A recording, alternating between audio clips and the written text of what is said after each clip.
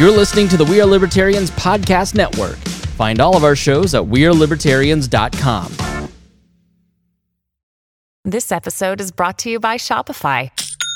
Forget the frustration of picking commerce platforms when you switch your business to Shopify, the global commerce platform that supercharges your selling wherever you sell. With Shopify, you'll harness the same intuitive features, trusted apps, and powerful analytics used by the world's leading brands. Sign up today for your $1 per month trial period at shopify.com/tech, all lowercase. That's shopify.com/tech.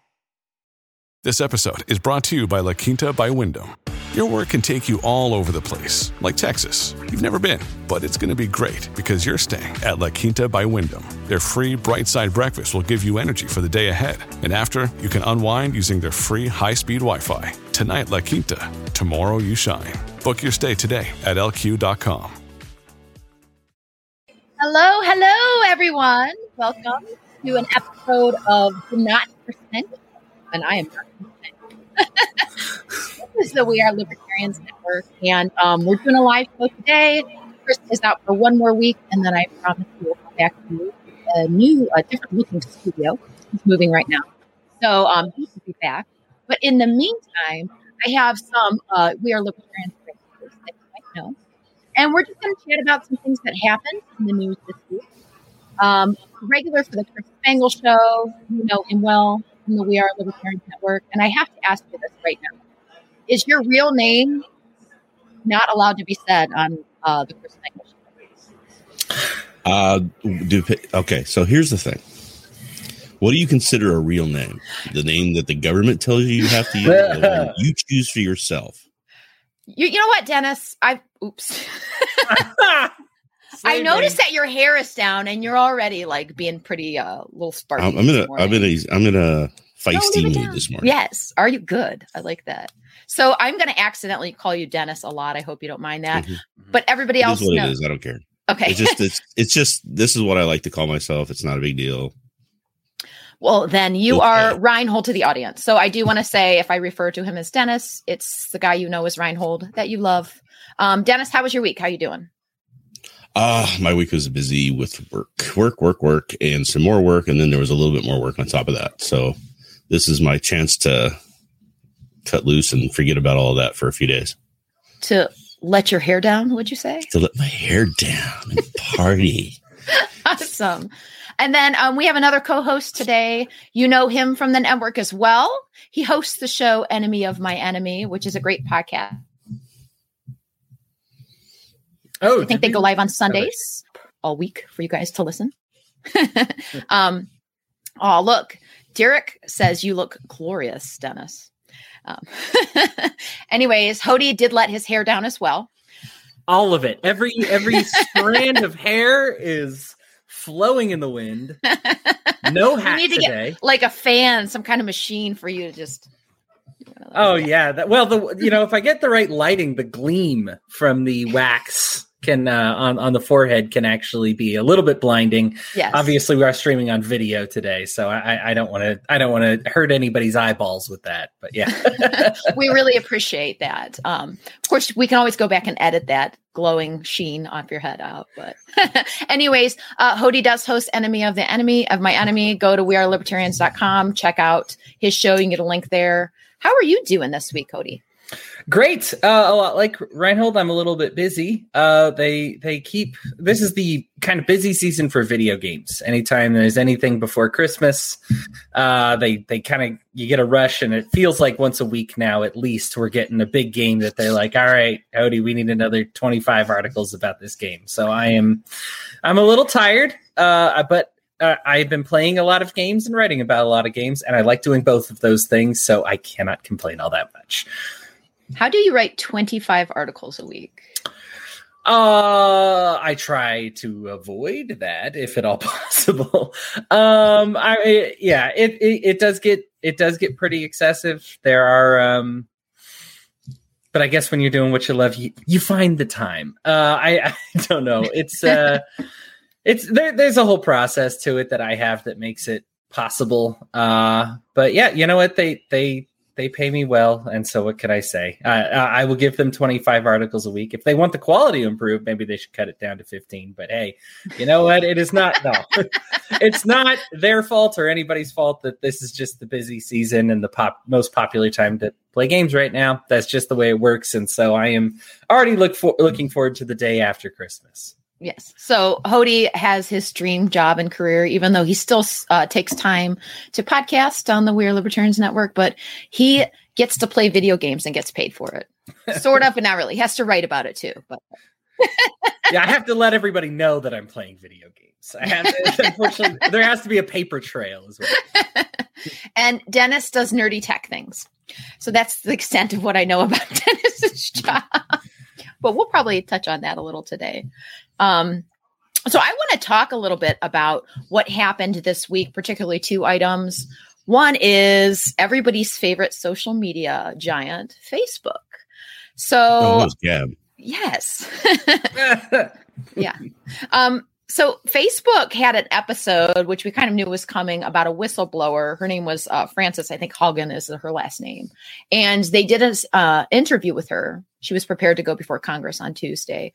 And basically, she gave away a lot of information that happened internally with Facebook when they did studies on what social media does to its users. They found it amplifies hate, misinformation, and political unrest. Those are really big and wide terms. So to me, this wasn't this wasn't new information to me. But it certainly was treated as if it was. So we'll start off with you, Dennis. Like, what were your thoughts about that initial whistleblower episode? Did you catch any of it, or?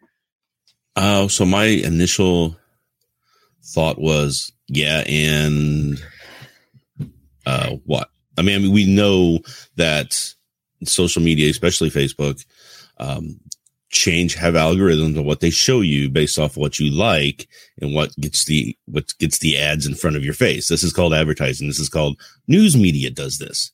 Everybody does this. CNN does this, right? So I don't know why Facebook is treated differently because of that, because they're doing the exact same thing CNN does. You know, they're pushing stories that they know can get people to watch and tune in, and they generate outrage in order for people. They literally have their format as person on the left, person on the right. Let's talk a subject, argue with each other. That's the whole point. I mean, Facebook's no different than that. We know they do this right now.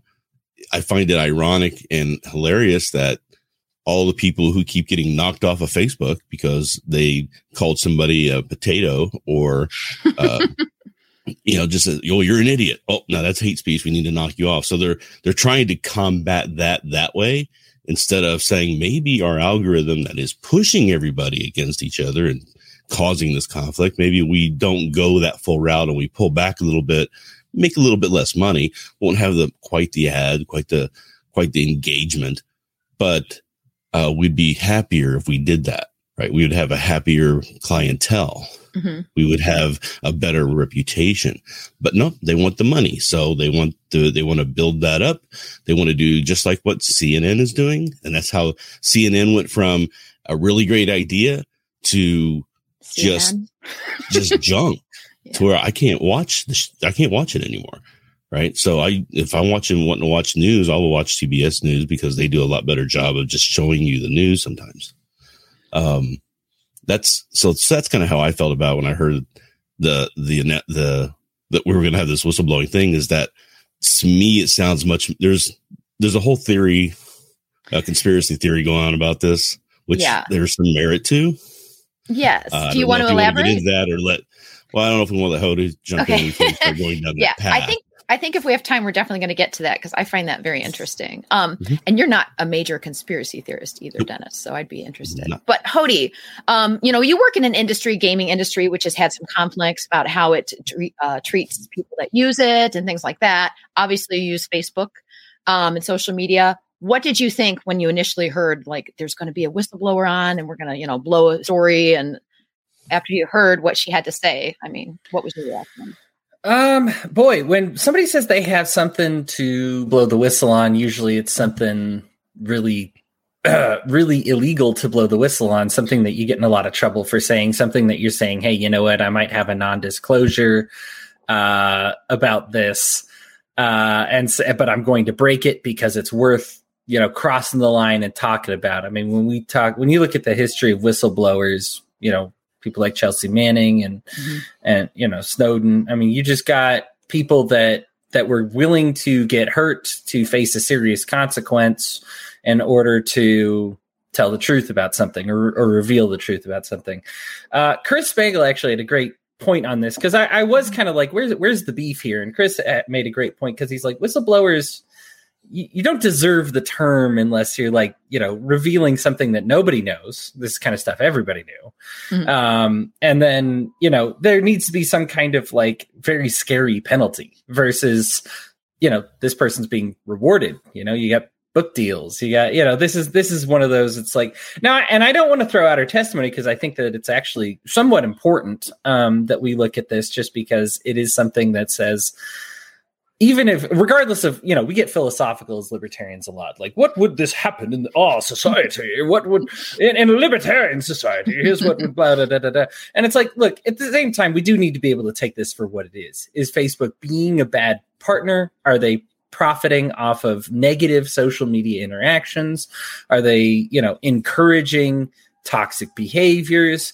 Yes, yes, and yes. And I think that all this, like, I think just first and foremost, I do, as much of a libertarian as I am, I don't try to sit down and just intentionally wear my libertarian lens all the time. And I think that it like, for me, I just wanted to listen to her testimony and just say, hey, say what you got to say. I want to just be able to take it all in. I'll be able to look later on how much I feel is truthful, how much I think is actionable, how much I think is, what is the government's role in fixing this? What is my role in fixing this? A lot of this is, of course, encouraging your own worst tendencies. But I think, what I take away from it, just initially, since that's the question we're dealing with, and I do want to get into the other stuff that you guys are talking about, but the just initially, I think the thing is, what can I do to fix this behavior? Because I don't want the government to step in and stop stop the toxicity. I want to step in and stop the toxicity. I want to be able to say, hey, listen, if I am engaging in these behaviors that Facebook is profiting off of, obviously they're going to be incentivized to encourage me to continue these negative behaviors. What should I do, knowing that what she said in her testimony? What can I do to say, hey, here's what I need to do to fix that, to make sure that I'm not constantly inundated with this echo chamber, or with this, hey, here's something you're going to fight about. Here's something you're going to fight about popping up on my feed. How do I kind of control that better? If this is a tool that I'm going to continue to use, which probably another good question after this, is it a tool you continue to use? But if it's a tool that you continue to use, what's a healthy and responsible way to use it, knowing that these are the dangers that come along with this tool? I think you bring up an excellent point, and I would say there's really only one clear answer to that, and it is to never post a Five Guys meme. Yeah, that's difficult. It's difficult for everybody to answer that, because it's basically, it's not an evil tool in and of itself. It goes back to that old, saying it's how you use it. It's not what it is. It's how you use it. It also, my husband and I were talking about how we kind of had the same reaction Dennis did, like, oh, gee, wow, we can't believe that this social media is, making people dislike each other more. Instagram is making young girls feel bad about their bodies. But, perhaps the fact that billions of people use it and it's very instant and it connects a lot of people might be different. But, when I flipped open teen magazines when I was younger, I saw the same thing. I mean, they did the same thing to me. The articles where there could almost be looked at as satire, what was targeted toward teens back then. So, nothing new under the sun that way. However, it does have a larger reach, and it's a bigger part of our lives now. Now, you brought up, Dennis, so we know that this gal gives her has the interview air on Sunday, and she testifies before Congress on Monday. But on Tuesday, something happened on Monday, and this is the time that the lights went out on Facebook. I think they were down for about 5 hours, could have absolutely nothing to do with what happened, the whistleblower. And, I think the issue, and forgive me, I'm not a tech person, they couldn't connect to their servers. And so you literally couldn't open Facebook, WhatsApp, or Instagram. You could open it, but it was just blank. You know, the feed that you'd had the second it went out was the feed you had. So this seems like a big problem, you know, for a social media company that has billions of users. I mean, there's a lot of people that try to open apps using Facebook. So it really, it was a really bad thing, especially for their stocks. I mean, their value dropped, although in the long run, I don't know how much that mattered. Dennis, if you could explain, and I'm going to use Chris's term, like I'm in kindergarten, what exactly happened on Monday, that would be great. So what happened on Monday is everybody got a peek under the curtain on the reality of what the internet is. The internet is a cobbled together, shoestring tied, aluminum foil wrapped system of disparate networks all trying to talk to each other. With a lot of different fingers in the pie, a lot of different people managing how those connections resolve and work with each other. So there's routing protocols and there's all this communications and nobody's really like sitting. It's not like people think it is where somebody's sitting there and going, okay, here's the underlying network of connectivity. And then we all kind of connect into our little nodes and everything's good. No, it's talking back and forth and communicating and everything else. So what they did was they were updating the configuration on the routers. I believe it was the routers. It was a networking configuration. So that's what makes the most sense to me. It could have been switching, but I think it was probably more routers.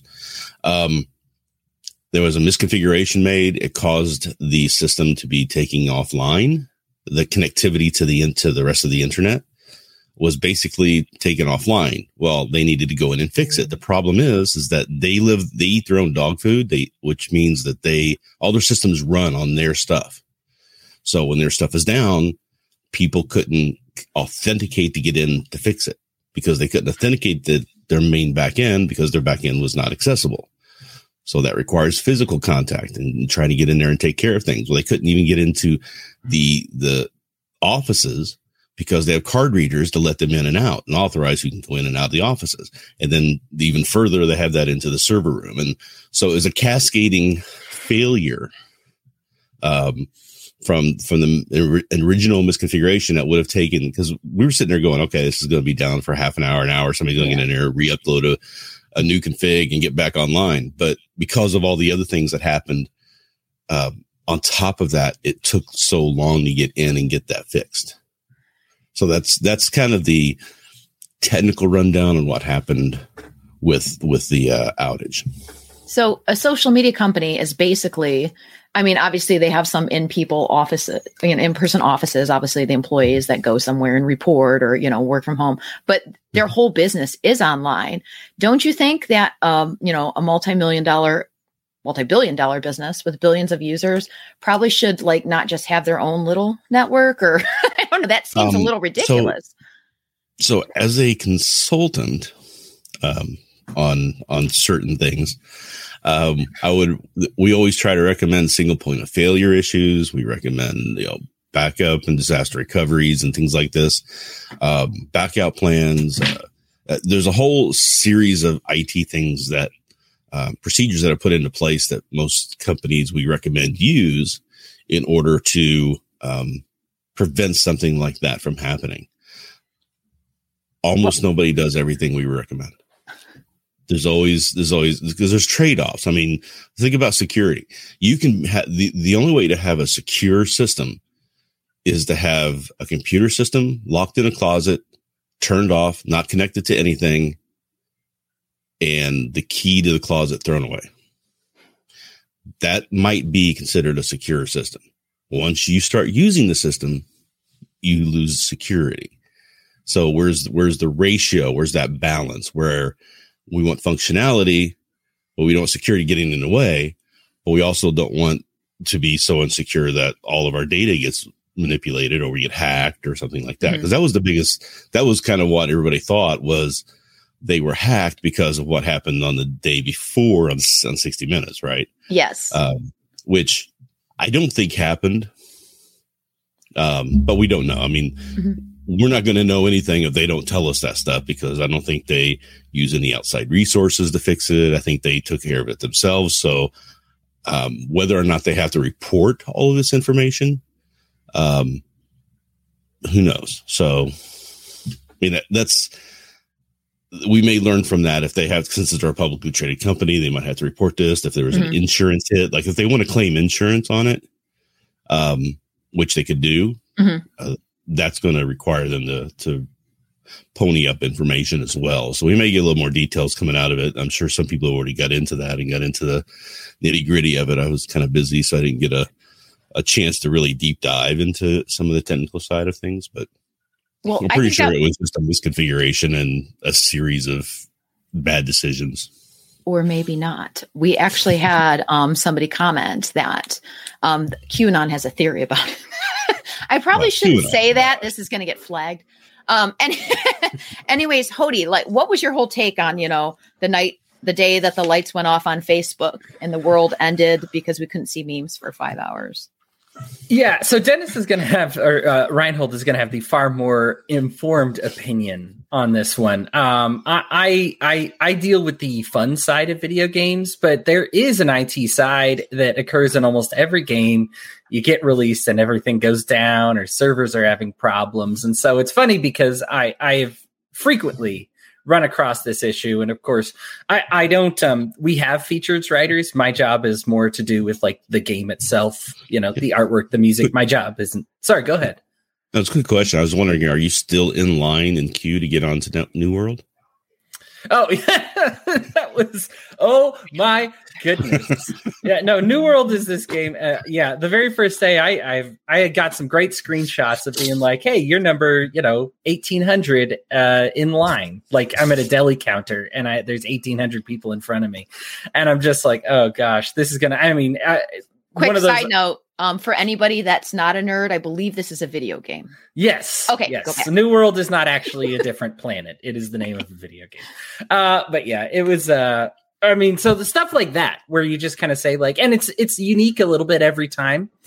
Sometimes it's a code that doesn't work. Sometimes it's too many people logging on. Sometimes it's just, there's things that happen when a million people try to play your game at once versus when you had it tested and 20 people were playing your game at once. And, people are going to start to expose, if there's a problem that only occurs for 0.1% of people, that becomes a serious problem when, 30 million people are playing your game, that aren't a problem when, 10 people are playing your game. And so these are just things that kind of happen with it. And they're physical, they're technical. Now to bring this over to the Facebook side of things, they use a lot of terms that I've seen before as far as what happened, as far as how much of an expert I am about it. Not really. But it is one of those where you kind of say like, boy, this is a corporate giant that had everything in place.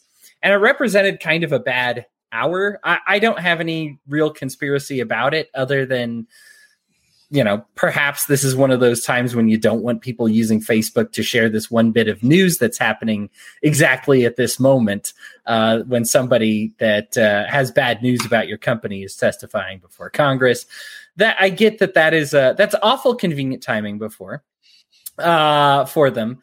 It has happened before. I mean, it's Facebook has had issues, has had issues before with certain things, and of course, Instagram was down as well. Do you want to answer that question, Hody? Yeah, Jacob Daniel. He wants to know why Chris Spangle went bold. Well, Chris decided to copy my signature look. It's no, I feel for. Listen, I've been Charlie Browning since third grade. At some point, and I tried to fight it for too long. And honestly, the ugliest years of my life is when I tried to hold on to it. Like I was doing the wild things to try and keep the hair. Yeah, no good. From a technical standpoint, really, I can't tell you exactly what happened, and I don't really have insights to it. There's times when it did affect me personally, especially when they do an update. There's something called like a slave server where you have it like back up all the information in case something goes wrong with your main server.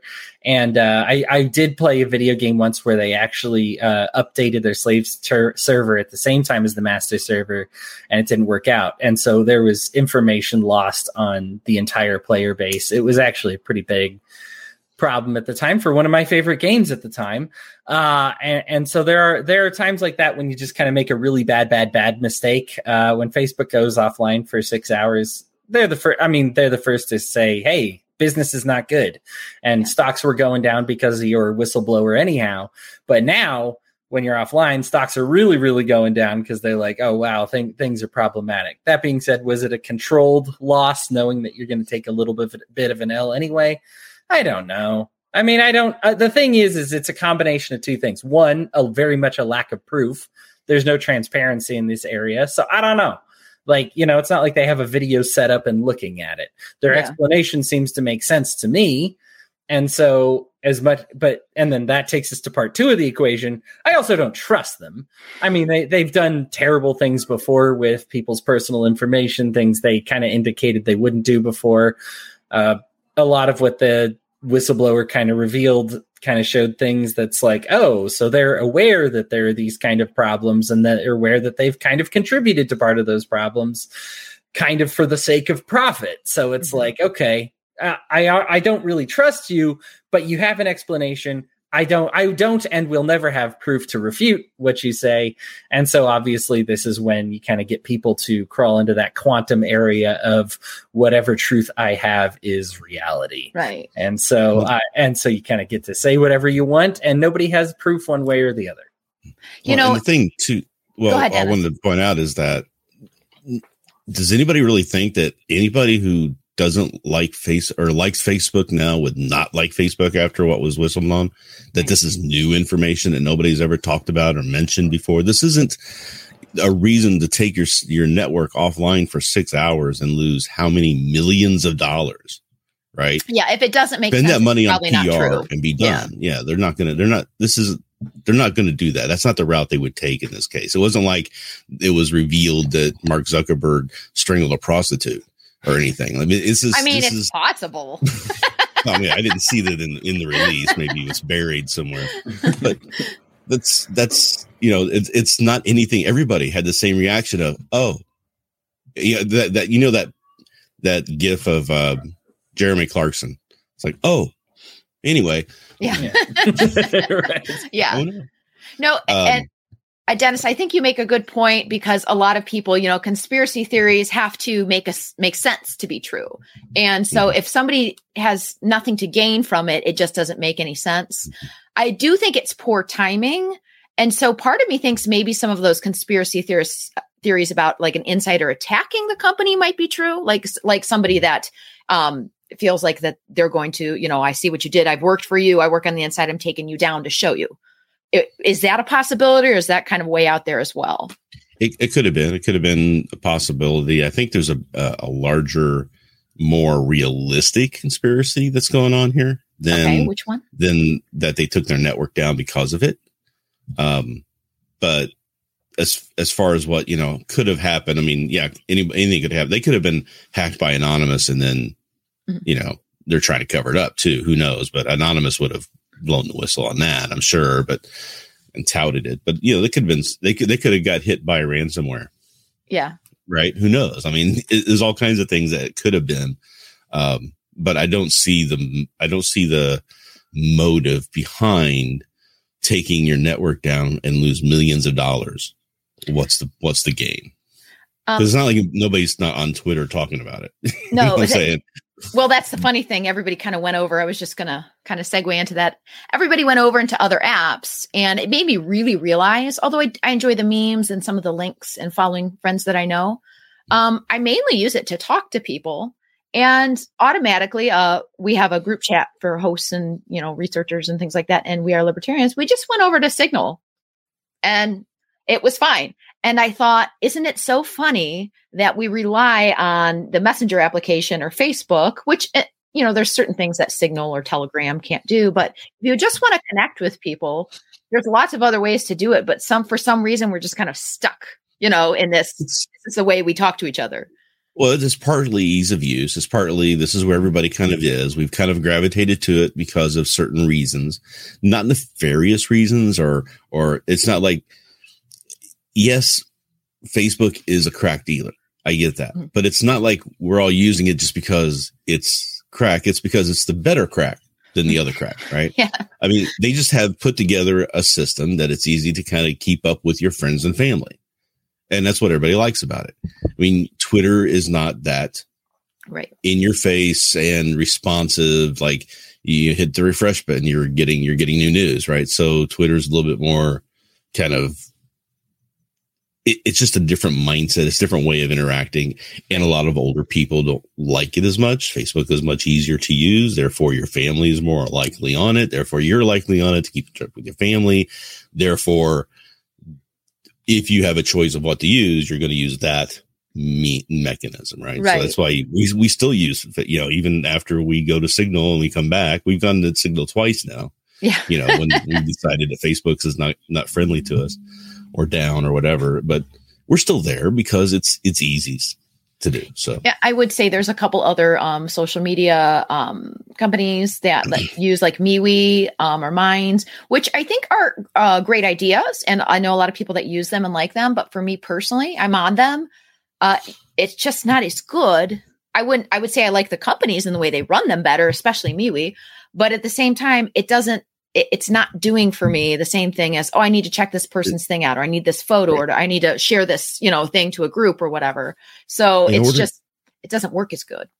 In order to beat a monopoly, you have to be better than Monopoly. You can't just be the same. You have to give somebody something special that they need. That's what Facebook took over from MySpace, right? They gave people things that they were looking for, something alternative, something better. Mm-hmm. So people left. I mean, that's how you get people to go away from it. You don't get them to go away just because all their business practices are bad. That's going to knock down some of their business, but everybody knows that already. You've already lost all that business. So why bother trying to gain it back, right? You just keep going along. That's what they do. So, yeah. And, that's just kind of a rule of capitalism or free market. If you make something better, people will gravitate towards it. You could copy Facebook, I suppose, but it's just not, people are just going to stay at Facebook. So I'm sure that one day something will come along and they'll become obsolete, or something will happen. Some horrible thing will take them down. I don't foresee that happening in the near future, but you never know. There's a lot of things I didn't foresee that happen. Especially knowing that the other conspiracy that I'm talking about is probably Dennis. more likely. So that other conspiracy is that the whole whistleblower thing was actually a plant. That this was Facebook having someone go out and make this raise a big fuss because Congress is starting to talk about this sort of thing already. Now they can get this information out there and really push to get 230 changed and get government more involved in regulating social media so that the people who are already at the top of the tier in social media can keep competition away. That actually makes the most sense of everything I've heard. We don't know if it's true. Hody, what are your thoughts on that? I don't, it strikes me as more of here's the thing. I think Facebook, I don't believe this person, Frances Haugen, is intentionally doing the will of Mark Zuckerberg. But I do think there is some truth in the idea that it's controlled opposition a little bit, because the solutions are things that Facebook is already in the driver's seat to fixing. In fact, during the testimony, which I listened to in preparation for this show, I was one of the things that struck me was that she was not in a position really as an insider on much of the information she was talking about. Much of what she revealed was actually just internal company documents that got spread around that everybody knew about, right? Like, she's like, everybody who works for Facebook can give you the information I'm giving you, And so it's one of those things that you're like, okay, so why are you here then? What is that you actually know? Why are we listening to you above anybody else? Mm-hmm. And really it's just because she was willing to speak about it or going to speak about it. But I don't, for me, I think that anything that's going to be spread around, not publicly, but on an internal, basis for an email, as Mark Zuckerberg, that at any time this stuff is going to get screenshotted and go public. It's just as simple as taking a picture with your phone or forwarding the email to your personal email or forwarding it to the press. So you're never going to talk about something that you don't want everybody to know about. Here's the other thing about it is a lot of what she revealed, especially the failures in the algorithms, were things that Facebook was talking about being like, hey, this algorithm's not working out because look at what it's doing. Okay, well, at the time, obviously, Facebook doesn't have a solution for it. But the fact that they're working on a solution means there are they are closer to fixing it than many other social media companies are. I mean, a lot of the issues that Hagen talked about with Facebook, I mean, if you make it about Twitter, Twitter's got 3 times the problem. And then something like, I mean, MeWe has 8 times the problem. And something like Gab has 55 times the problem of, you know what I mean? So Facebook is actually, the reason these are in discussion a lot is because it is something that they were working on, that they knew about, and they're like, hey, this algorithm isn't working right or isn't doing right. Whereas a lot of companies aren't even having this discussion. And so they are already kind of in a position where they're like, hey, we're trying to fix it. And if Congress stops in, we're like, hey, just hypothetically, if you can't be a social media company unless you fix these things, Facebook magically is the closest to fixing those problems. So this is kind of I don't know if it's controlled opposition. And without being mean, because I know that this is going to sound terrible, I think it's kind of the useful idiot thing. I don't believe Hagen's an idiot, but the idea is that what you do is you take somebody and you're like, hey, this is actually a useful thing for us. So I don't care. And I believe that anybody could have been it. I don't think Hagen specifically is getting paid. I just think it's one of those things you knew any employee could go do this. It got done by this particular employee. And then Mark Zuckerberg's like, yeah, I mean, it's stuff that's internal. So, whatever. Like, I think the idea is that it actually kind of, and I get the conspiracy, because the idea is that it actually makes them look good. The reason these are going around internal emails because they say our algorithm is failing, as opposed to saying like, "Mwahaha, this is hilarious," And so it is one of those that you kind of say like, I wish that it was one of those mwahaha thing. I wish the big reveal would be like, hey, look, people are having negative and toxic interactions.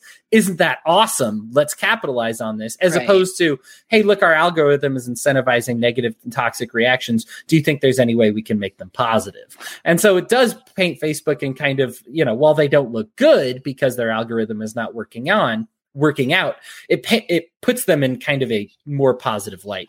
The other thing I wanted to go to is what you were talking about just before that with Reinhold. The problem, one of the tough things about social media is that it's social.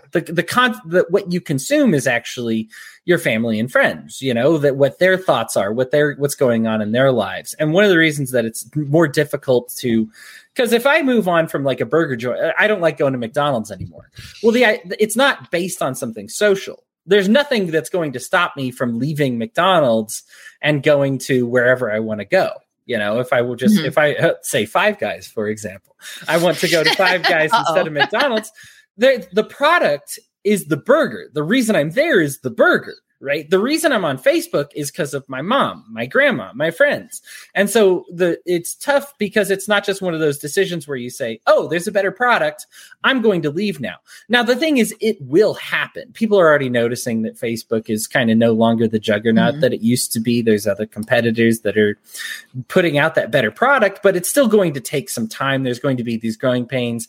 I'm going to make one last video game reference, and then I probably won't talk about it again for the rest of the episode. World of Warcraft was putting out an inferior product for a very long time. And it's only been recently that kind of other massively multiplayer online games have overtaken them. But it had taken a very long time because the thing is it was a social game. It was massively multiplayer. It was designed so it's all, why do you play it? Because all my friends play it. That's a totally legitimate reason to play, and just like social media. Why are you on Facebook, Cody? Gosh, if every single one of my friends left and we're just like, we're doing MeWe instead, I'd be on MeWe because that's the product. It's not, the product is the socialization. I just want a platform that does it best. Facebook has obvious problems, and I am very open to somebody else do it better. In fact, I would say there are social media platforms doing it better. The problem is unlike a burger joint, the product is my grandma, my mom, my cousins, my brothers, my friends, my family. Until they get all of those people to move over, you kind of get stuck on it. So I understand why a lot of people are like, I hate Facebook. Why am I still doing this? Why is this the crack dealer? I think that kind of strikes me as why it's the crack dealer. I think you made a good point. We are the product. Our family is the product. It's funny when you don't pay for something, you're the product. Apparently your mom can be the product too. Your mom.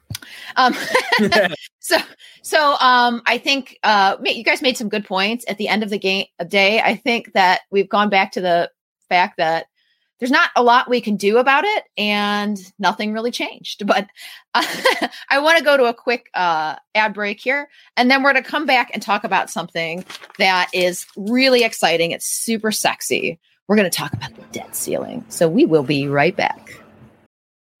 Families have a lot going on. Let Ollie help manage the mental load with new cognitive help supplements for everyone 4 and up, like delicious Lolly Focus Pops or Lolly Mellow Pops for kids. And for parents, try 3 new Brainy Chews to help you focus, chill out, or get energized. Find these cognitive health buddies for the whole fam at ollie.com. That's OLLY.com. These statements have not been evaluated by the Food and Drug Administration. This product is not intended to diagnose, treat, cure, or prevent any disease. Hello, welcome back to the Not Chris Spangle Show. I am not Chris Spangle.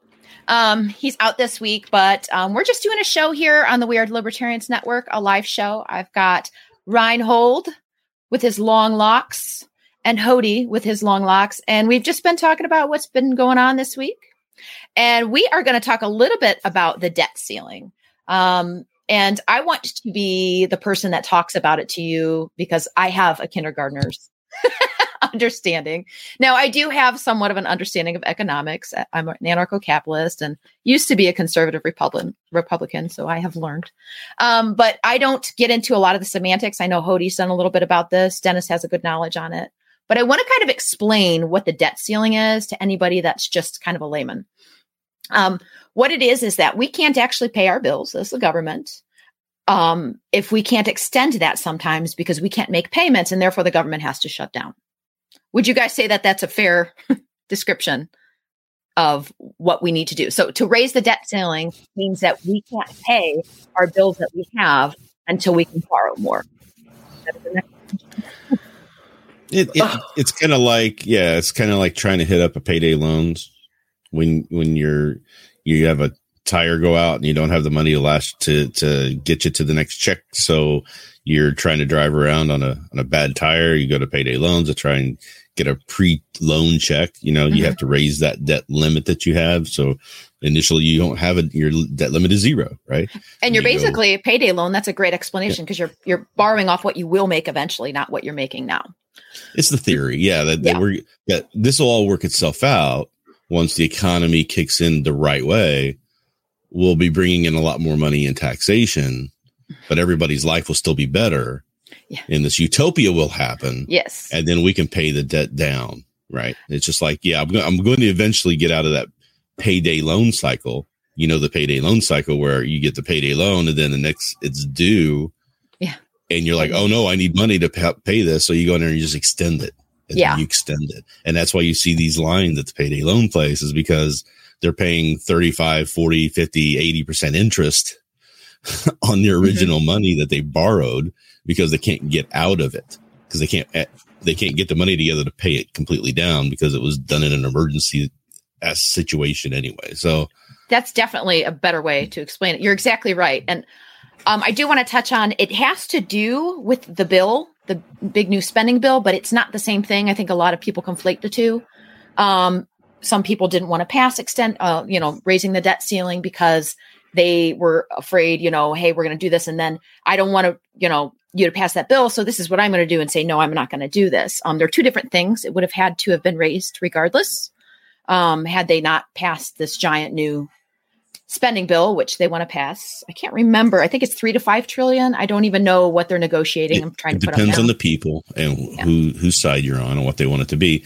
But the other thing is too, is that the debt ceiling is currently a political football that people use with each other because 2-3 years ago, the roles were reversed. The Democrats didn't want to raise the limit, right? And the Republicans did. So it's whoever's in charge doesn't want to take the hit. That was the big thing with Donald Trump is that he closed down the government because he was wanting something other than actually fixing the problem with the debt. He was wanting other things and he was willing to let the government shut down in order to get those things. And he ended up having to pull back from that because it's political nightmare fuel to shut down the government. And although it was great for libertarians loved it. But it was bad for the politics of the time. So that's why it's used. It's used as a cudgel, and they're trying to use it as a cudgel now to get their stimulus packages through. Right. Yeah. So when I say it's not related to that, it is. And the fact that, like Dennis says, it's a political football. So it's a tool to say, no, we want what we want. So therefore, we're not going to do what we have to do in order for the government to not shut down. Now, I want to say that when the government says they're going to shut down, they're never going to shut down. Now, what they do is they pull things that people like. There may be some things that do hurt some people that work for the federal government or things like that, but it doesn't actually really shut down, or else, we'd have anarchy, which would be beautiful. Non-essential services. Right? Yes. So they would cut. And, obviously when our payments, like only a third of those are congressional, discretionary spending, and 2/3 are like Medicare and Social Security, people still get those checks. I know they have threatened before that you wouldn't possibly not be able to do that. I don't think that's happened in the past, because that would be like taking a gun to your own head as, a congressman or senator. That would just be the dumbest thing you could do. So Hody, what are your thoughts? Yeah. You just don't take that precious.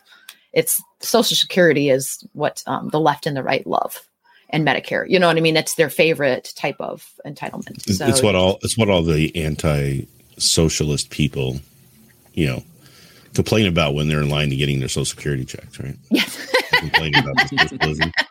Well, maybe I'm not a real libertarian, but if it is around, I'm going to take it because they took it from me. Not that it's going to be stealing it from me for years. I'm taking it back. Yeah. So I'm not a purist. Hody, are you a Social Security Medicare purist? No. They here's the thing. They stole it from you before you were even born. So, I mean, you're entitled to it literally from the moment you pop out of the womb, and hey, they're called entitlements. So that works. The idea behind debt and what is the debt ceiling is actually not what you as a normal human being would call debt. And I love economics, and I understand it gets complicated. But what I really loved, what really latched on to me about economics is actually how simple it really actually is. Because they use these complicated terms and you just kind of like, okay, this hurts my head. Please tell me it in simpler terms. Now, financing, way complicated. If you just talk about like currency and financing, that is one of those rabbit holes that you go down. You're just like, does this ever end? This is the most wild thing ever. But economics itself is actually quite simple. So what we actually do is we owe people just a hair under $158 trillion. The government has used the services, has promised people money. This averages to just under $500,000 per person. And that's just in services that we have rendered that we have not paid for. So the big one, of course, is Medicare. What we do is we tell doctors and hospitals, you have to treat this. These things cost this amount. The hospitals are like, okay. And then you are forced to do it. We will pay you back gradually. So, for example, we owe services already rendered on Medicare, $33 trillion. It's more than the entire national debt. What we pay them back per year is $1.35 trillion. So, and unfortunately, that number of what we owe them is getting larger. The number that we're paying them back is also getting larger, but not keeping up with what we actually owe them. So what is the debt ceiling when you hear this? Well, I thought the debt ceiling was $29 trillion. Yes.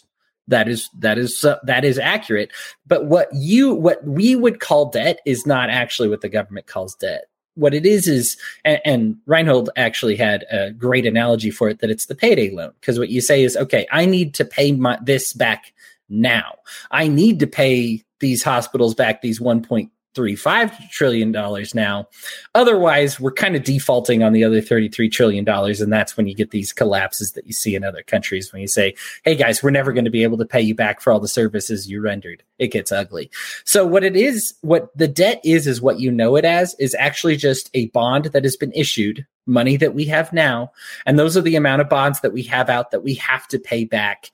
Because the thing is, unlike the $33 trillion that we owe doctors, or the $21 trillion that we owe Social Security recipients that we have not paid yet, those are what we're behind. We can default on that. We can just say, okay, you already paid into Social Security. I'm sorry, we're never going to pay you back. I can look at all the doctors and hospitals and say, hey, I know you've done $33 trillion worth of work, but we're just never going to pay you that back anymore. Wait, Hody, I thought that money was in a lockbox. Oh, yeah. No, that's a great idea for it. That it was just that the Social Security was just sitting around being invested because that's what was promised. Not exactly what happened in reality. In fact, what the account never existed. So that's a whole other libertarian thing. But what we're doing is we're actually saying, here's the stock so that you can pay some of it back now. But unlike that $33 trillion that we owe for Medicare, that big number, the $158 trillion number that I gave, the thing about the U.S. debt that that's money that actually does have to be paid back. Because if I show up with a stock, or a bond, I'm sorry, not a stock, a bond. And if I show up with a bond and I say, okay, I gave you guys $300, you promised it would collect this amount of interest. This is why your grandma gives you those little things, because they're guaranteed to collect a certain rate of interest. And you just say, hey, I'm showing up 10 years later and I'm cashing it out. If all those people show up at the same time, we owe them $29 trillion. And so what the debt ceiling is says, does it allow us to issue more of these bonds to pay back later? And that's what we know is the debt ceiling. I felt that was just important to explain because it's one of those things that I didn't understand until I got at least a little bit into economics. I didn't understand, I had heard the big number before. I'd heard the small number before. None of it seemed to make sense to me. I think, unfortunately, the default position, it's starting to even get that way among libertarians, unfortunately, but is that these numbers don't actually matter. Like debt doesn't matter because it's confusing. And so when something's confusing, it's very easy to just be like, let's just say it doesn't matter. No, these things matter. Yeah, the odds are good that what we're talking about today, if the government does collapse, has a lot to do with it. Yeah. I thought that was a great explanation. More is like a bond then. And I liked Dennis's too. So it's basically like, how deep in a hole can we go in case somebody wants to be paid back? But you talk about what's happening too, which causes inflation as well. And then inflation makes everything we're borrowing, we need more of it and it means less. A lot of people talk about this fiscal cliff and things like that. When do we stop being able to do that? Or does the economy collapsing or, money meaning nothing and people starving and having a huge depression, does that equalize it? Where does this go? How do you get out of this? I don't know if either one of you kind of... Well, you get out of it with political will, and we don't have that. That's the problem, right? So we have to be willing to say no to certain things. We have to be willing to properly invest the right way in the right things, right? If we were to have we go back and look at 2008, and we had, just the housing market collapse took down the whole economy. Because of the way everything's integrated. And it's so much more complex than people realize. That's what he said that, with debt, there's unfunded liabilities. There's money that we owe ourselves. There's all kinds of little things in there, right? So the total debt that we owe is not just the 33 trillion. It's even larger than that. But what happened in 2008 almost took everything down, right? So who ended up coming out negatively in that situation?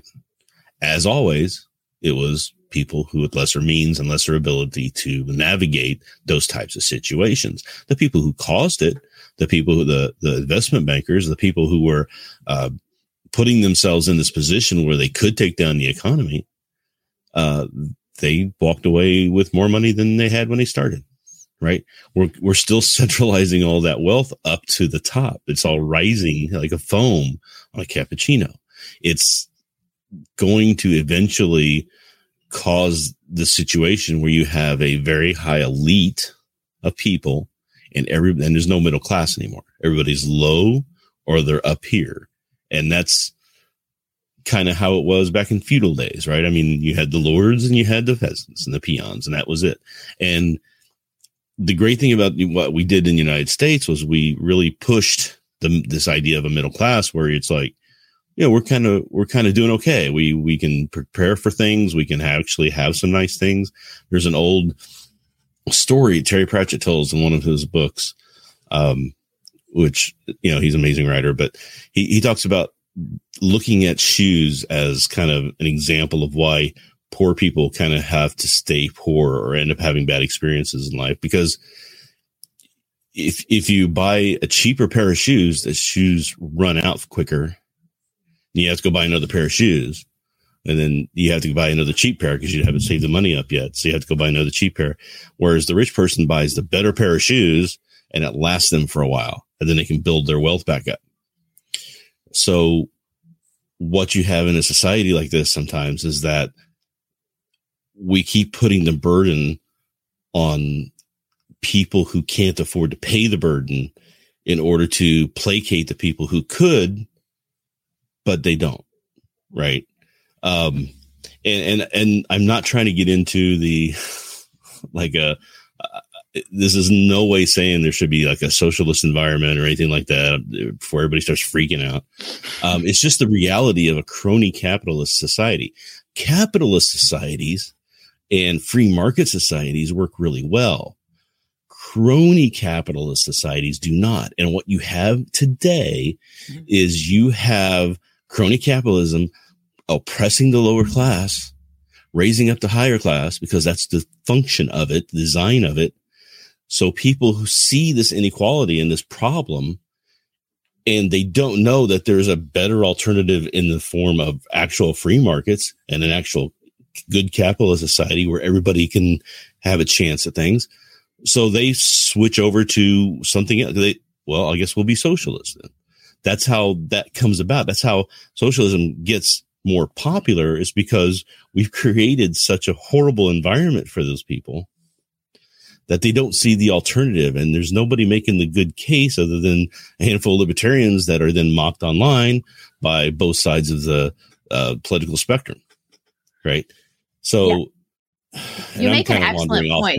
No, I agree with you very much so, Dennis. I think the problem is that we have crony capitalism, and what libertarians I do think are better at sometimes is understanding the difference between government and capitalism. And what we have now isn't really capitalism. We have a giant oligarchy, and it includes a lot of large corporations that, lobby and get what they want. And they're in the pockets of the politicians, and the politicians are in their pockets.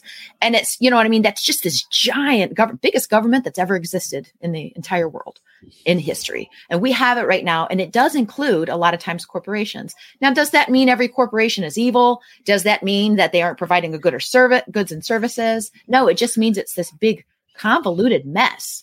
And it really, I've noticed since 2008, there's just a huge disparity now in income. It's just like, even in Ohio, like middle class, it used to be, and I know there's inflation and things like that, but if you went out, you could have a one income household, you make $35,000, $40,000, maybe you're okay. Fast forward 10 years, inflation should not happen that quickly. If you make $35,000 now, your family's on food stamps and you can't eat. And yet we have like giant tech corporations, things like that, just growing by leaps and bounds. And it doesn't really affect them. Taxes don't get paid by corporations. They get paid by the little people. So, Hody, what are your thoughts on this? Yeah, I hardly have anything to add on what you spoke about, because you both did such a bang up job. It is one of those government controlled anything does not look like the anything that you put into it. And I look at this with like capitalism. If you think government can like oversee capitalism, okay, they don't do well. This is what it looks like, right? And then, but like take this with anything. Like look when government tried to run like Christianity. Right. Like it's one of like, if you judge Christianity based on its time with the government, you're not going to have a positive view of it. If you base capitalism on its time with the government, it's not going to be good. Socialism, you take that on its time with the government, it's bad. Like, and so I think this is one of those unifiers as a libertarian. We tend to divide a lot on this socialist, capitalist, corporatist, crony, whatever terms you want to use. We end up arguing about definitions forever, as opposed to just saying like, hey, can we just agree that like the problem with my idea popped up as soon as I put it in this machine, right? Like, so this is kind of the issue, right? The government trying to run an economy is a really poor idea. For anybody looking to get on the economic train, I strongly recommend Basic Economics by Thomas Sowell. That's the first book I read that got me into kind of the deeper nitty-gritties of capitalism. But that's a book, there's no charts, there's no graphs. You can get it on audiobook that just kind of like introduces you to some of the basic concepts. But I think it's a good place to start. Now, here's the thing. I think what we're approaching on is this, like, we'll never pay our debt. We can't pay our debt. That's not true. We absolutely can. In fact, I mentioned our almost $500,000, $273,000 is what every citizen owes towards these unfunded liabilities. The big number, the $158 trillion number, right? That's what we all owe. What we have is actually just under $200 trillion, which is just under $600,000 per person. So we have the capability of paying it off. Here's the problem. That number includes like Alaska and Texas and Maine. So like that's talking about like selling off a state. Now, obviously that's not the way we'd like to pay off our debt, right? Like this is not like and it's not one of those like you sold it, but everybody still gets to live in their houses. It's one of those like you sold it and they get to do whatever they want with it type of like you actually have to leave your home. It's an ugly situation. This has happened to countries before, but this is actually when people call your debt, this is what happens. Now, it would be ugly if people called our debt right now because yes, we can technically pay it off, but we'd be the size of like 3 of our states maybe, and then we'd each have like if you think about the wealth you have now, and then say I had to give away 75% of it in order to balance the budget. Would your life look great if you had to give away 75% of what makes you wealthy? No. Okay. So the idea is that we can't be paying this off all at once. Now, we are more than capable of paying it off, and we don't have to sell states to do it. We generate revenue because we work at a profit here. We make more than we consume. That's a cool thing about America because not every country is working with that right now. And we are capable of producing even more, first of all, if we stop outsourcing it. But if we actually like say like, hey, we're going to get back to this, we're going to pay these new dollars that we make instead of saying like, hey, we're going to spend it on this new project, this new thing, this great idea, this bridge to nowhere, this precinct that doesn't exist, but you know, some politician knows the bank account number, this friend of a politician who's running this really cool fund that we're never going to hear about from ever again. These $350,000 coffee mugs that go to the Department of Defense. You know, if we cut down on those things, and I'm not even talking full anarchy, although me being an anarchist, I'm cool with this. But you know, if you must, like, the thing is, we can pay for all of these things and then just say, I'm going to cut down on this. And instead of doing any big new projects, I'm going to pay off these old ones. Now, there is a time, and people will kind of harp on this when they say debt's not a problem. There is a time when you invest in something with a debt, for example, like a mortgage or something like that. But our mortgages are concrete. Generally, what we're buying with the government is not responsible.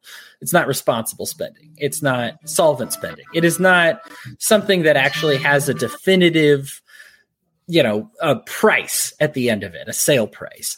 And so the issue is that we spend it on these things. We'd never recoup our costs. You both mentioned, and I applaud you for it, that this is something that makes the rich richer because they're always the ones that get paid first. And on a quite literal basis, when we talk about, hey, they have to print money, well, where do you think it all goes? It goes to the central banks, it goes to their affiliates, and then it goes to the majority of the way money enters the economy is the banks lending that out. And who do they lend out to? They lend it out to the big businesses, the first in line, the people. Are you forgetting about that $600 check, Cody? The $600 checks. I know. You should be a lot more grateful. I think it's funny that Forbes and Business Insider and they're fine. And all these sites are kind of noticing that they're like, oh, wait, we actually are now able to afford things less after printing all this money out than we were before. That's so weird. Whereas libertarians are screaming it the entire time. I'm just kind of like, man, why did you listen to us, man? A lot of these, and of course, a lot of these sites knew that was going to happen, but it was, a temporary thing to placate us. And now it's harder for us to keep up with our lifestyles than ever before, because even though they printed out money, which was necessary, especially when they shut down your job and tell you you're not allowed to work at your job. Okay. Like you said, Trisha, I'm not going to pass up on this $600, but I'm well aware that because they did this, it's going to make me less likely to afford rent in the future. It's going to make me less likely to afford all the things that I'd like to do. Yeah, my kids. Yeah, right. Feed your kids, clothe your kids. I mean, everything. Just everything gets more expensive. These are inflationary costs because we have to be able to they print the money out, they put it in the system. And it's not like that was backed by anything. Now, I'm not a big gold standard guy. I know that kind of used to be a libertarian cry for like a little while. But I mean, at least it was something that was based on. What money is supposed to be based on is our perceived value of all of our stuff. But when we're printing money out and haven't added more stuff, well, then it's actually based on just nothing. And so people are kind of seeing that. That's why, I mean, inflation's going through the roof. Of course, the people who are most protected by this were the ones who are already wealthy, the ones who are crony, the ones who are already in with the politicians, and people like us don't get anything at all. You know, the one of the issues that I have with this is the way that money enters the system. They're like, okay, we need this amount of money circulating around. But the fact that they give it to central banks first, what service did the bank do for the government that was any different than what I do, which is pay my taxes and help out? Basically, by printing out this money, you've hurt every person who uses that money. That's just by definition. Their money is now worth less. Every money possessor has less buying power when you print out more money. But when you print out all that money and you say, okay, I know this is going to hurt everybody gave it, you need to be able to distribute that money as opposed to giving it straight to your crony allies. And I know that this is going to, Dennis, Reinhold already mentioned, this is going to sound socialist. I'm not saying that this is my solution, but it would be far better to give it to everybody. Every time you print out $1, you give it to everybody in the country who uses that dollar, as opposed to giving it straight to a bank, then gives it out. And like I said, the majority of the way this money enters is through a loan. That's not fair right off the bat, because then it goes to this business who owes the money back, who then has to get the money from me to pay back that loan. Mm-hmm. Right? This is how the rich get richer. And who's able to go bankrupt like that. Right. Yep. Yeah.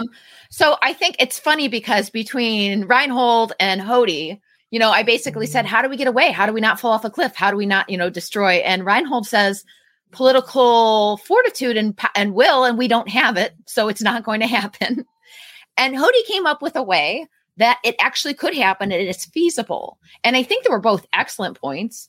But at the end of the day, I have to say, I disagree kind of a little bit with you, Hody, because I think we don't have the fortitude. No, I don't disagree with your point. You were exactly right. I'm saying it's never going to happen. People don't abdicate their own power. And with what Dennis said, if we had the political fortitude, maybe we could. What if we could win elections? What if we could? But ultimately, we're relying on a government to do something right. And the government produces a poor product, not because they want power, because it's based on a monopoly on force. And so it's just not capitalism, and it's not run well because it comes from a false place. So I think eventually a collapse will happen. I just don't know how long we could ride this until a collapse would. I don't think a collapse is going to happen. Here's the situation. The government is just run by people, and that's why it doesn't work. Right. I mean, it's not like, the government's involved in it, it's all going to be taken care of now. Does anybody really believe that? I mean, there are people who do, I'm sure, but it's like, no, you just got a bunch of people now who are in there making decisions that, and I harp on this a lot. So this is going to sound, you're going to have heard this before probably, but the problem is that when you get government involved, you get politics involved. You get politics involved, you're not making the best decisions. You're making the best political decisions that gets involved in the decisions. It's like when you put government into healthcare. Now you're talking to your doctor, and you have to think about the political ramifications of it. So that's how they have to work. It introduces things into the mix that muddy what's the best solution. If we didn't have politics involved in a lot of this, we would do a lot better, right? If we had non-governmental agencies or organizations running certain things like the FDA and the CDC and the banking systems and all that stuff, if that was all non-governmental controlled, we wouldn't have politics involved. I mean, that's why the Fed has such a big problem, is that they were supposed to be a way to kind of get together and handle inflation and interest rates. But then the government said, we also want you to do, unemployment and make everything else better and take care of this and take care of this and now take care of this. And now you've got all these things competing with each other, trying to make it work, all politically motivated. So we had a big problem with stagflation in the 70s, is because they didn't have the political will to do what needed to be done until Volcker came in and said, no, we're going to let the interest rates go to what they need to be in order to get everything settled back down again. And that's why we had such a good 1980s, was because Volcker did that and got us out of the spiral of the 70s. We need people like that doing things nowadays, and you're not going to find that inside of government because the politics has gotten too bad. Right. We are subject. The people in the United States right now are so subjected to the propaganda that the politicians are feeding them that they're so concerned about things that have nothing to do with anything. It's all meaningless. It's like, oh, this thing or that thing. And it's the daily outrage and I hate these people and I hate these people. And, let's divide up into camps and let's hate each other. And then you have all this conflict, and now we can get our political power up and we can be in charge of things. But when they get in charge of things, they don't fix it because they're just looking to keep their power at that point.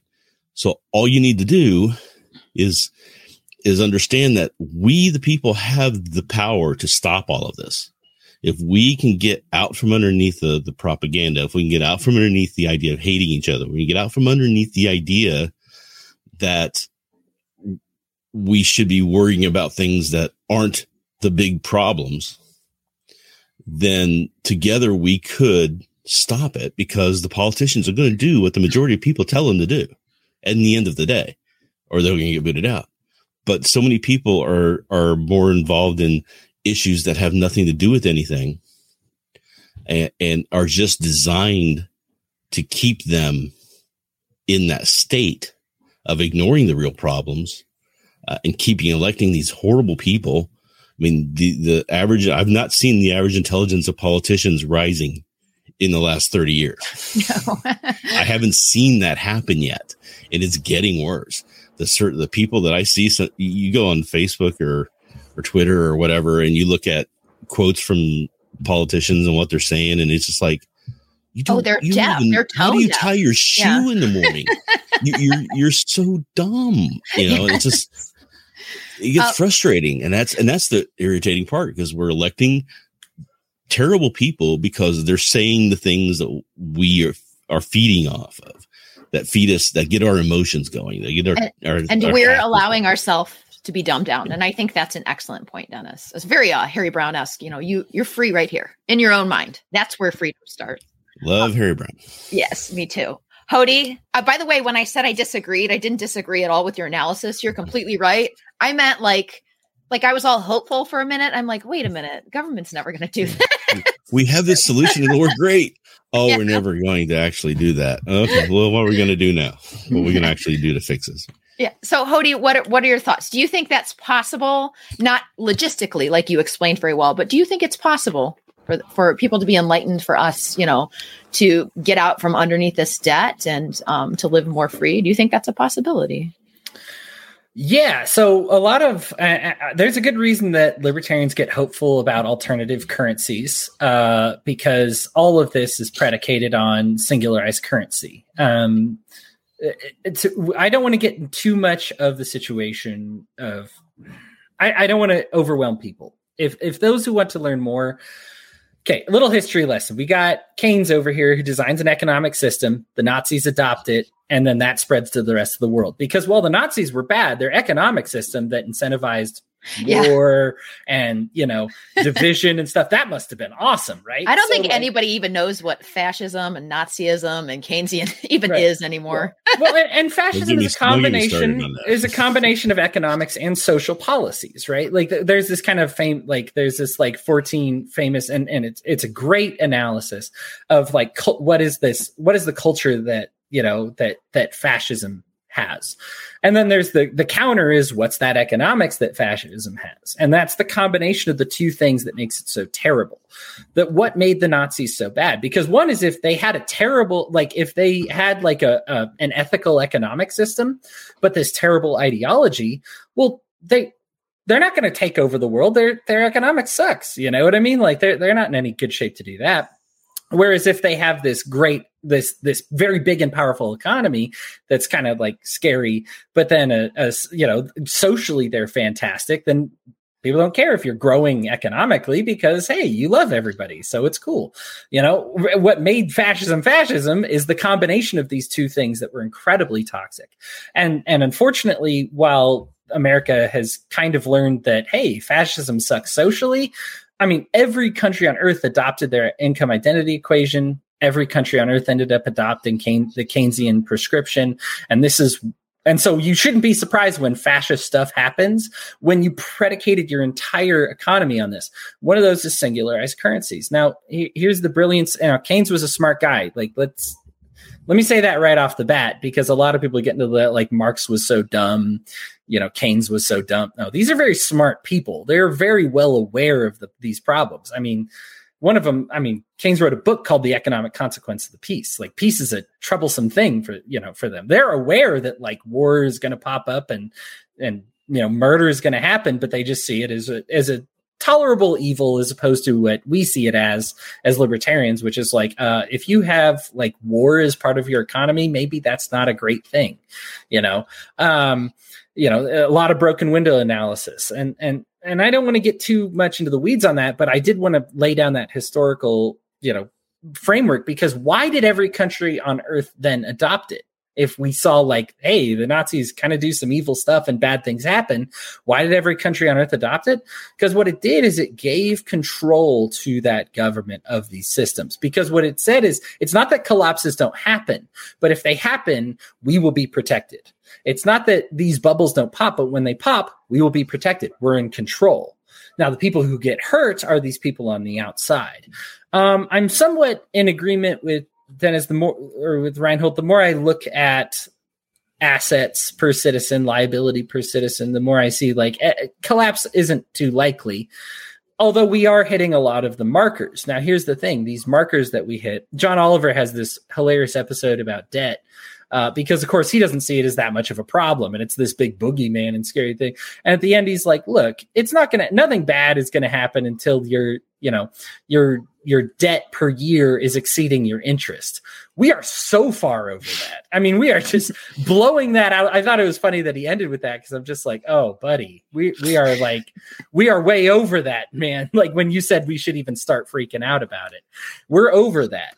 Debt to GDP ratio at 140% plus, we're over it. Like, it's just, we are doing a lot. We're checking a lot of the boxes that makes things collapse. The issue is that what people will look at, they'll look at your total assets. So they'll say, if we split this country up because they're insolvent and they owe us money, we're just going to go take it. Do they have what it takes to pay us off? Yes, they do. So that, that's there. And then the other part is we bring in $3.8 trillion per year. Now, we spend way more than that, but the thing is they know we're good for $3.8 trillion a year. So yeah, they're okay with us going to debt for now because we can pay it. Somebody's going to pay it. It's probably a future generation. And that's a bit unfortunate, because unfortunately they're going to be able to do less. Every time we print a dollar, every debt that we go into, that's a Christmas that you're going to have to work instead of spend with your kids. That's more hours in your work week. This is more people crammed into the same house and not living their own individual lives. These are more cutbacks that you take. Now, the thing is this is what happens to the common person that takes these on. What happens to the people that are in charge? Oh, they're very fully insulated. So, I imagine a lot of this is, now they do have an incentive. The idea behind Keynes, and he didn't think he was as evil as I make him sound to be. He really didn't. He wasn't like, oh, Nazis, awesome, I hate Jews too. Like, he's not one of those guys. But what he didn't understand was that these are the consequences. These are the necessary consequences of what was going to happen. And so what we have here is average citizens paying this price. You look at average hours that your that your household has to work to stay afloat. 50, before we adopted these policies, it's like, 38 hours per week. Now we're average household. If you're not putting in 65 plus hours, and even then that's your average household that is still racking on debt. So you need an average of both your parents working to even make a dent in the debt on average. And so what's happening is the average citizen is paying the price for what the federal government is doing. And unfortunately, they're the ones who receive all the protection. And the average person is the first one who suffers for this reckless spending, because they're the ones whose lifestyles have to change. Like, we pay this price because we can't afford as much as we did before. Their lifestyles don't change. It's ours that do. And this is kind of where it hits on the unethical way that this entire system is set up, without getting into the nitty gritty of it, is it places all of that burden of generating revenue on the average person, of working hard. And then when it's time to cut back, who has to cut back? The average person. Yes. And like the average hardworking family that has already suffered and struggled so much. Oh, your work weeks are getting longer. Your days off are disappearing. And all this has to do with the way the government is choosing to spend and spend and spend. And the thing is you'll pay a little bit of the price for it. We pay a little bit of the price now. Like I said, we're going to, if we keep things up the way things are, then over our generation, we're going to see our work weeks per household go from 65 hours to 75 hours. But then our children are going to start with that 75 hours. And if they keep that up, it's going to go 75 to 85 hours. And at some point, and this is the other part where I see a collapse potentially happening, if it happens at all, there's a point where you just say, I'm not going to do it anymore. We're just collectively, I'm not going to work that hard. I'm not going to pay these bills. We're all not going to pay these bills. And when you have enough people that unite in saying, yeah, we can't afford to live here anymore, that's when all of a sudden it's kind of this backbreaking point. Right now, the saddest part is it's sapping the citizens. We say, like, you're such hardworking, good people. That's what's keeping them in business, is that we keep working harder. We're willing to work twice as hard to receive half of what our parents' generation have. That's what we're doing, right? So now, I'm aware because of technology, we have more luxuries, right? So I don't want to make it sound like everything's worse than it was in the past. Technology and science has benefited us greatly. But the problem is everything that was a luxury for them, we have half of those luxuries of what's available now. And we have to work twice as hard for them. And so this is going to keep happening and happening. And eventually it's just going to get a point where most citizens are going to look at each other and they're going to be like, screw this, right? Oh, yeah, I don't pay that bill. Oh, yeah, I'm not going to pay my rent on time. Oh, I'm not going to. Yeah. To that point, Hody, you're right. But I don't know when that comes, because I think a lot of times, especially like even with lockdowns, you see some uprising, some bubbling, and but we're still, with tech and things, we're still at like the most comfortable time in human history. So sure. I think we'd have to get to a point where we're living like third world citizens. And you know what I mean? It's just enough is enough. And gosh, that could be generations from now, or it could never happen. Ironically, people that are coming over trying to work hard are getting turned away, which is always, that's a whole other topic we could talk about another day.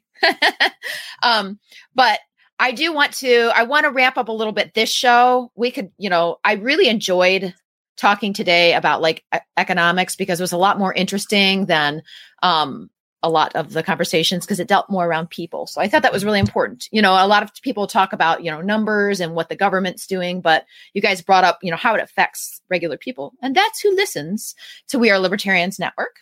And the Chris Spangle Show. I do want to just go around and do some quick final thoughts today before we say goodbye on this Saturday afternoon. Reinhold, what are your thoughts on either one of these topics or anything else you wanted to talk about today? Well, final thought I was just going to kind of toss out there. While Hody was talking, I was thinking about this.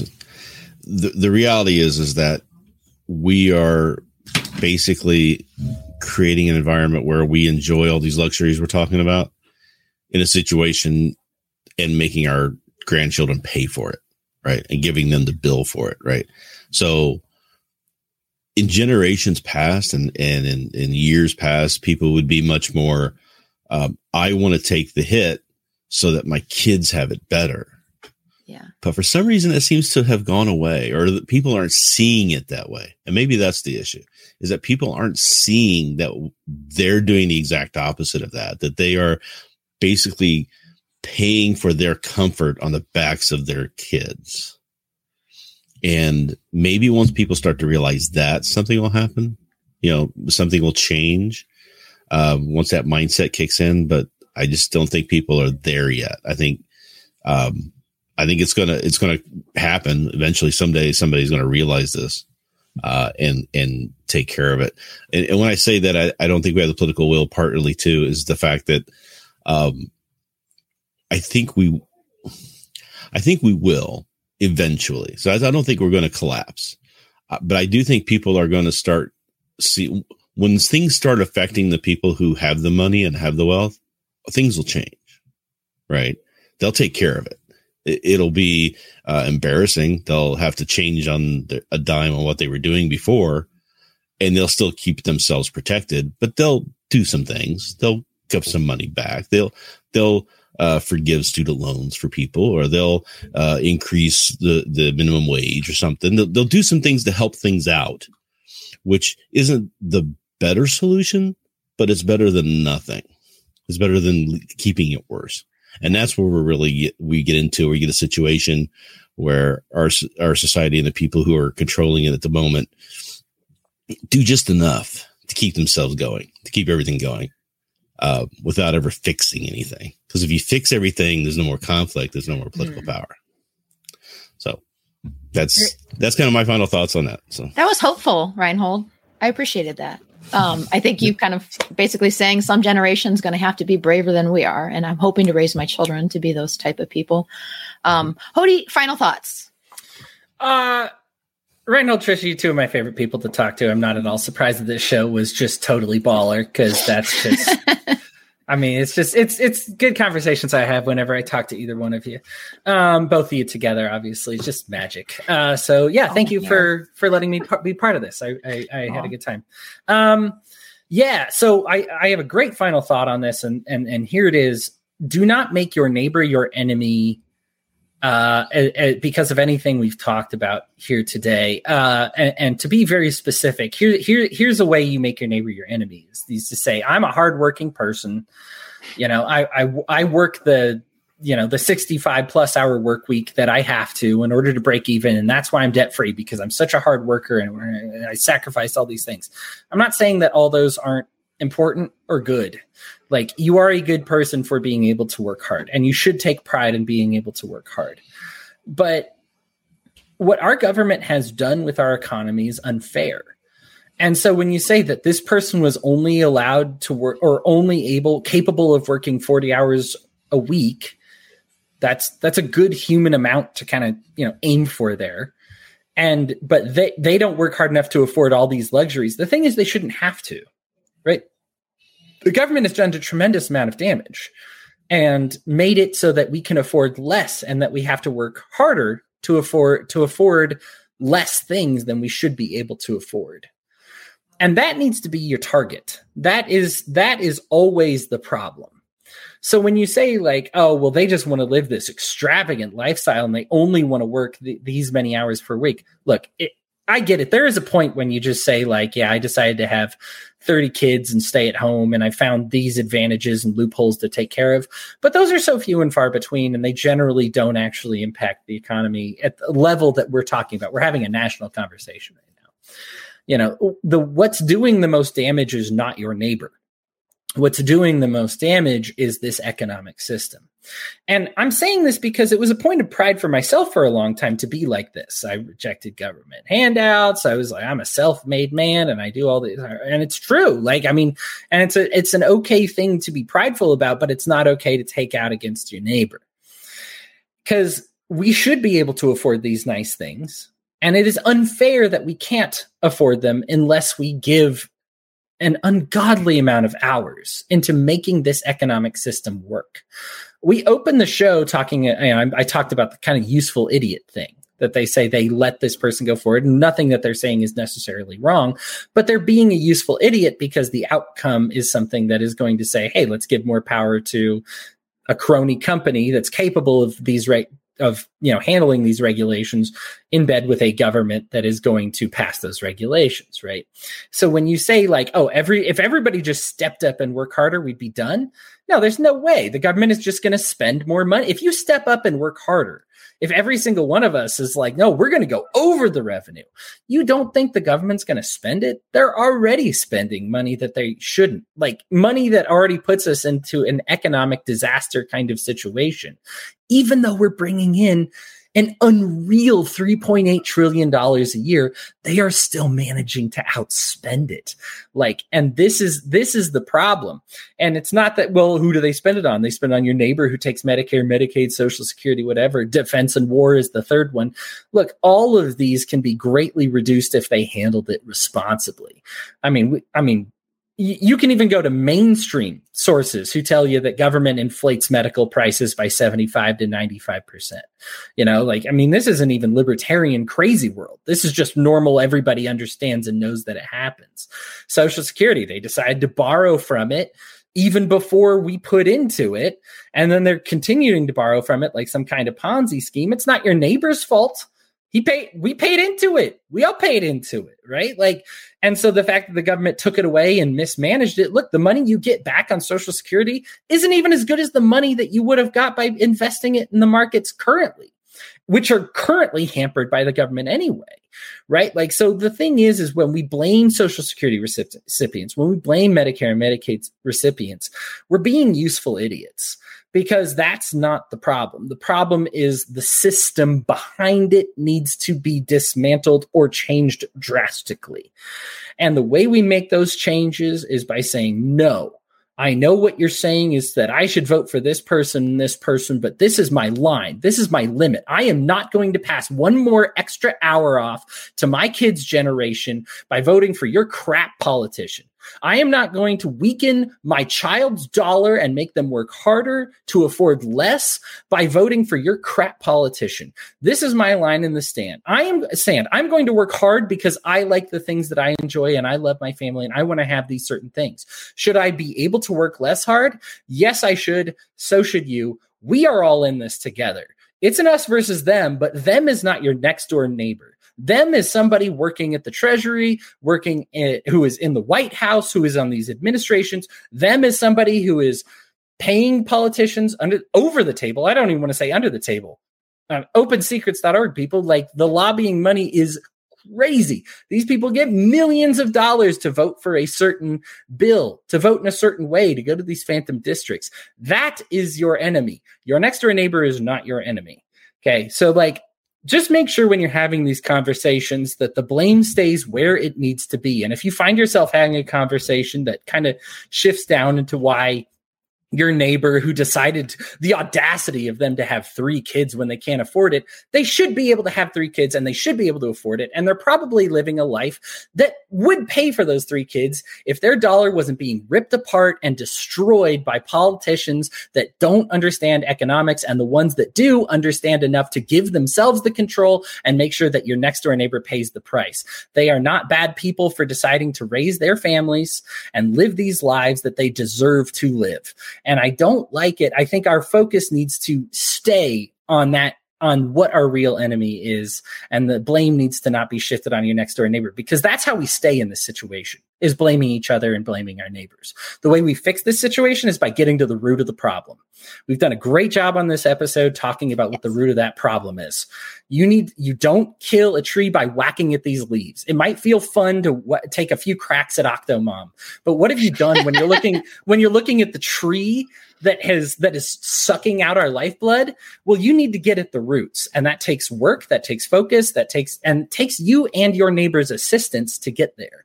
So when you're taking these cracks at Octomom, and it's funny and I get it and all that, you're really just whacking at the top of the leaves of this tree and say, look, I'm helping, I'm fixing the economy, right? We need to stick to the roots of the problem. That's where the focus needs to be.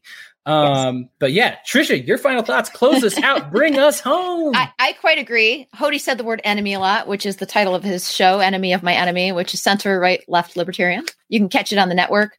This has been an awesome show. I liked the tone of what you guys both said for the closing. We can sit and fight each other. We can do this left-right divide, libertarian divide, and it's all completely fruitless. And we are going to be useful idiots for the state if we do that. So I would encourage you to listen to Hody's show. Go back and listen to some Chris Spangle shows. If you haven't listened before, go to wearelibertarians.com. Thank you so much for listening. I'm not going to close this like I close my show, because I'm going to be clean and not swear. Plus Hody's here and he literally melts if I say a swear word. He was getting really heated. Thought he might swear for a minute, was getting excited. He did not. Anyways, thank you guys so much for listening. I wish you peace, grace, and have a wonderful week.